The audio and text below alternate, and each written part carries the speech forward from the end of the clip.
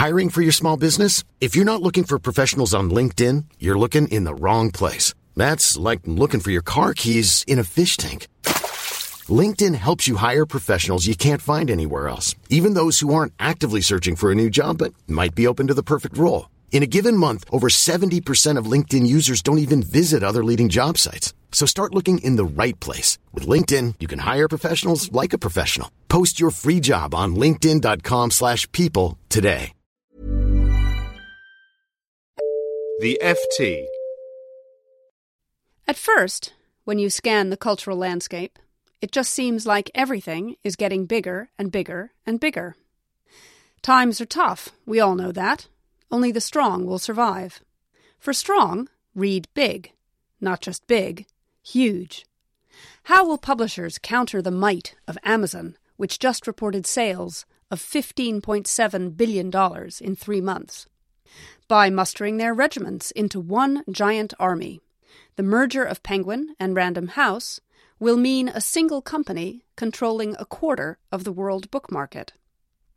This week, it was announced that 2 of the biggest global ad agencies, Publicis and Omnicom, are considering a merger, which, if it went ahead, would mean the same company trying to sell us both Pepsi and Coke, a conflict which makes the agonies over the sun-kissed Ocean Spray accounts in last season's Mad Men look like pretty small potatoes. And yet, once you lay these huge tiles out on the table, a funny thing happens. There's more room to move between them. In most every medium, it seems, independence is finding a way. Last week, I found myself chatting to musician Chris Wood, whose new album, None the Wiser, is just out. Wood is a star of the English folk scene, and indeed, the increasing prominence of folk in the music industry, from the Mumfords on down, speaks of an audience more interested in exploration than the big record companies give them credit for.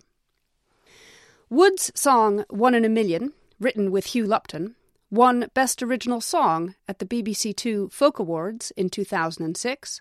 His work on Cold Hayley Rainy Night with the Imagine Village helped that win Best Traditional Song in 2008. Here's a clip.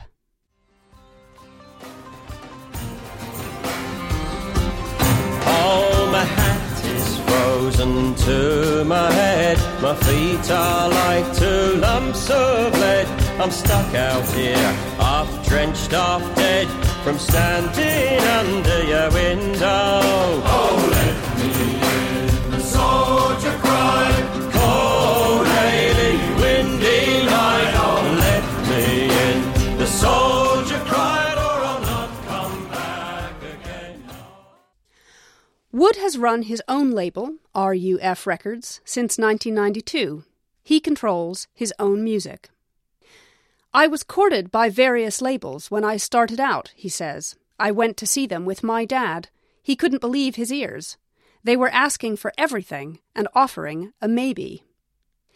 That initial refusal to sign, more than 2 decades ago, was a financial one. But of course, it's an artistic decision too. Can I get to sleep at night, knowing I've signed over a year's work to someone I don't trust? Obviously, the answer's no, he says wryly. He knows the business model for the music industry is changing. As with the publishing industry, there is no model, but a brave new world. Spotify is great for the consumer, but not so great for artists, whose income from streaming can be measured in fractions of cents. We don't know what the new business model will be, Wood says, but he says it will be the artists who lead the way. Adele is off Spotify. Tom Waits is off Spotify. They've had a good hard look and seen that it's not sustainable. The question is what sustainable really means. For huge companies, such as Penguin Random House, which now controls nearly 250 separate publishing imprints, sustainable means a very big number indeed, which is in part why David Fickling, founder of David Fickling Books, has chosen, perfectly amicably, he stresses, to part company with Random House, under whose auspices he's worked for the past 12 years. Fickling, with his distinctive bow tie and determinedly energetic manner, is a transformational figure in publishing. the man who stuck with Philip Pullman for years before the success of his Dark Materials brought global renown. The man who discovered Mark Hatton and believed that The Curious Incident of the Dog in the Nighttime could be read by both children and adults. A week ago, I paid a visit to Fickling's pleasingly ramshackle Oxford office, where he and his managing director, author and editor Simon Mason, were contemplating their newfound independence.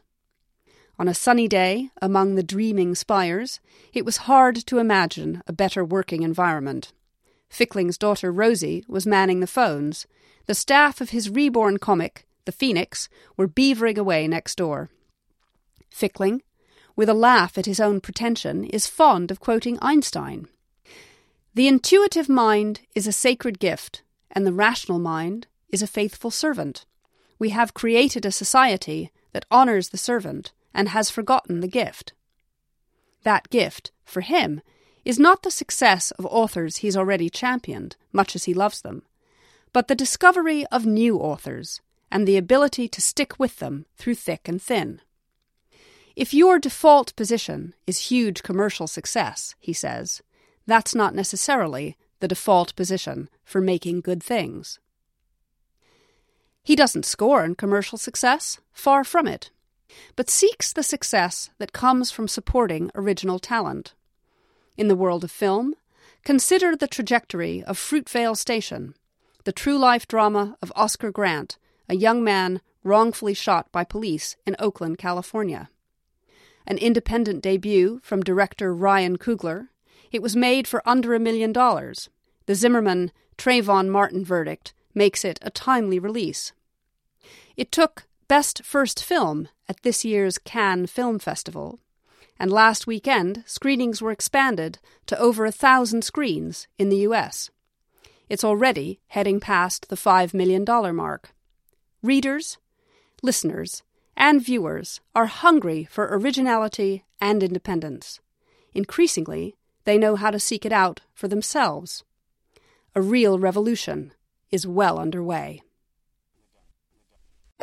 For more downloads, go to ft.com/podcasts.